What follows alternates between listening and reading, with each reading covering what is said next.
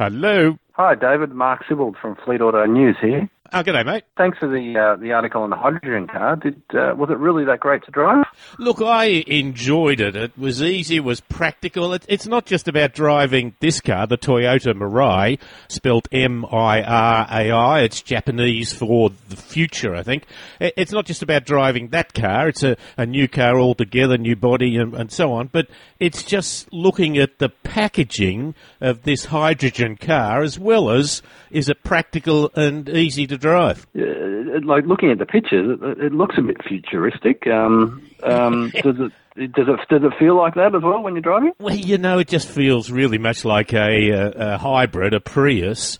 But it is, of course, a hydrogen car means it's an electric motor, but it's just uses hydrogen, which they put across a fuel cell combined with oxygen, which, of course, forms water, but it also releases electricity. So it's really just driving an electric car. And so, well, first thing is it's very quiet, and it's easy to drive, but really it doesn't feel much difference. Of course, it doesn't need a gearbox, but then again, most automatics, you're not particularly conscious about which gear you're in now anyway. So really, in many ways, it felt quite ordinary to drive it around, except for its quietness. So hydrogen, that's, like in the atmosphere, in the air, that's one of the, part of the oxygen we breathe and everything, isn't it? Well, now, we breathe oxygen and nitrogen, but hydrogen is one of the most prevalent elements in the universe, I believe. It's used a lot around. It's also used for things like forklifts and so on. But it is actually quite reasonably available in tanks, a bit like you can go and swap your tanks like your barbecue, but bigger and for industrial purposes. But the real thing you've got to do for the hydrogen car is pressurize it up to work in the car. They run at about 700 bar, 700 times the pressure of normally, which is about a bit over 10,000 pounds per square inch. So you've got to have equipment to do that. So how do you fill it up then? I'm guessing that you can't sort of pull up to your local service station. No, you need that specialist equipment, and they will turn service stations into doing this. But you plug it in, takes 3 to 5 minutes, and it's a bit like filling up an LPG.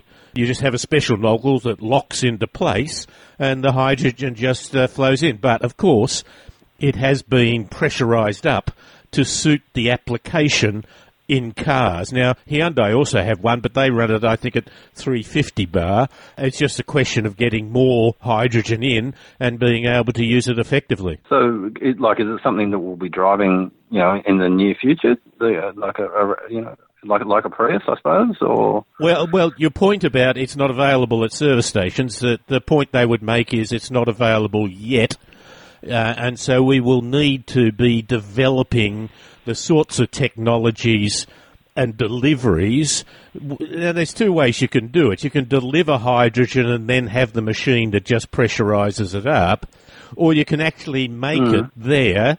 What you do is you take water, you put in electrical energy, you use energy, and that splits the molecules up. You're left with hydrogen, and then oxygen just goes into the atmosphere. So when you put it back together, it lets electricity out. It's like a battery in one sense. The thing about that is that does take energy. Now, we might see service stations with solar panels on the roof that help split the molecule up and give you the hydrogen, but you can produce hydrogen from other things, from sewage and other things, and you can actually get it. How we do it in the future, I think we will see that develop. Although they're doing it now overseas, they've got distribution networks. Wow. Okay. So from a fleet point of view, running a company fleet, 50 or 100 vehicles, do you think it's something that'll work for a fleet? I'd like to write more about that because I really think it is, because fleets are often quite controlled in what they do. We'd love to have a car that we can drive around the city, but we also want it for our holidays to go on, down to Melbourne. Now, that's okay. That's always been the problem with battery cars. The thing about fleet operations is quite often they just go back to base every night.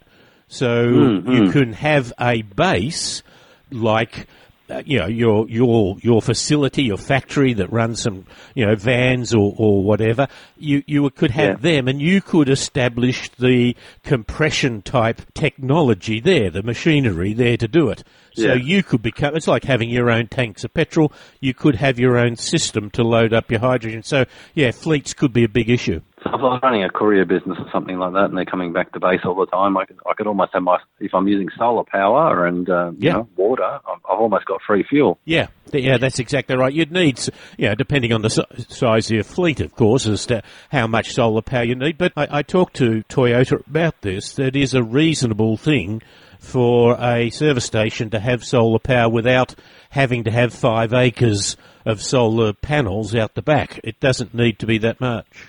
Yeah.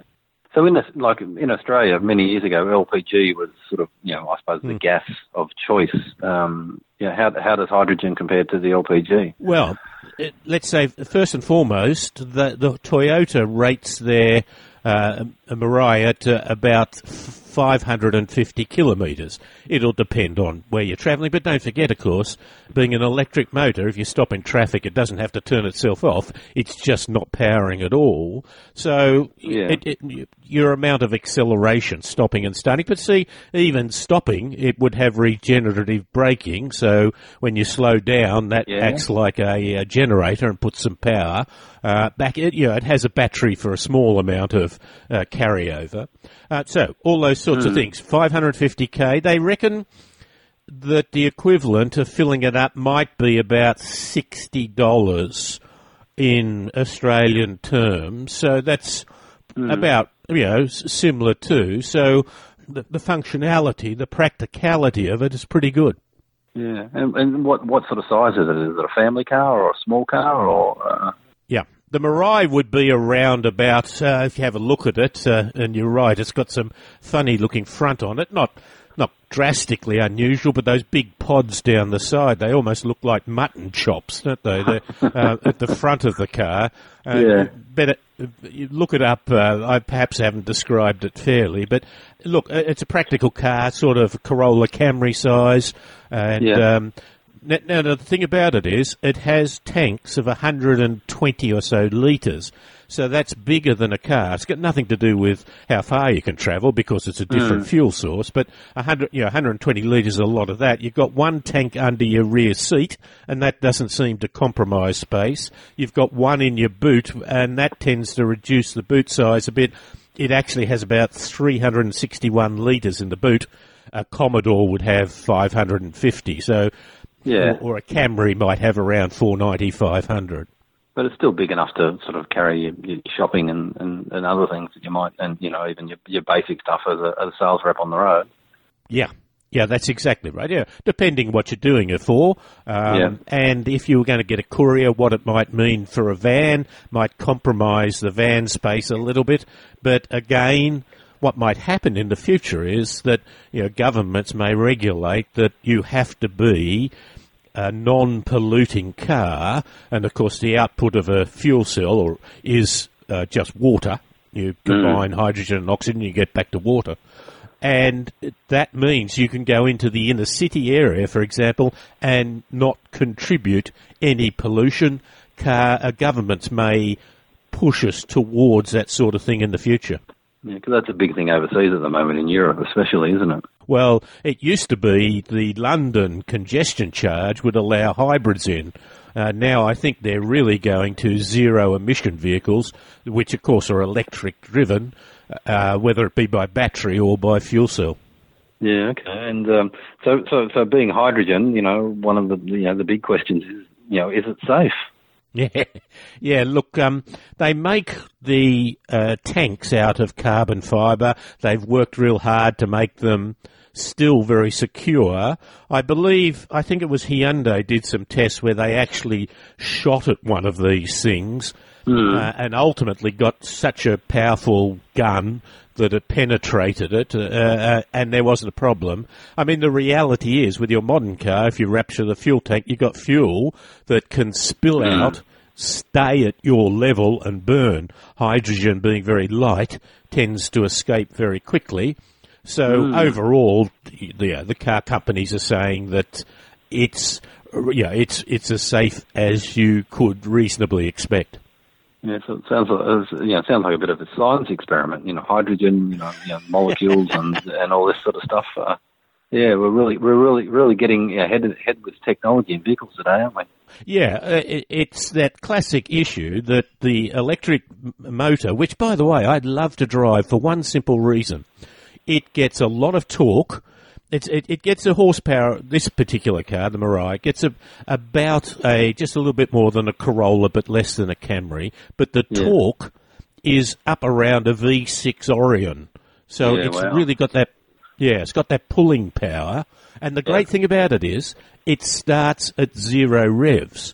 So when you put your foot on the acceleration is good. Not V8 wheel spinning stuff, but still very strong, very good, but instantaneous. And I love that. Yeah. You pull out from a side street. All the cars you've tested too. An automatic sometimes stops and thinks about which gear it should be in. Start means it's got to start the engine, then go. Some turbochargers have a lot of lag, which means it goes, but not well until it builds up pressure. Yeah. This, put your foot down, away you go. Love it. Yeah, sounds fantastic. All right. Well, really appreciate the article on that, and we'll publish it on Fleet Auto News. So, keep them coming through. So it's fleetautonews.com.au. Yeah, that's it. All right, mate. Listen, thanks for the opportunity. Good to talk. All right. Thanks, David. Talk soon. Bye-bye.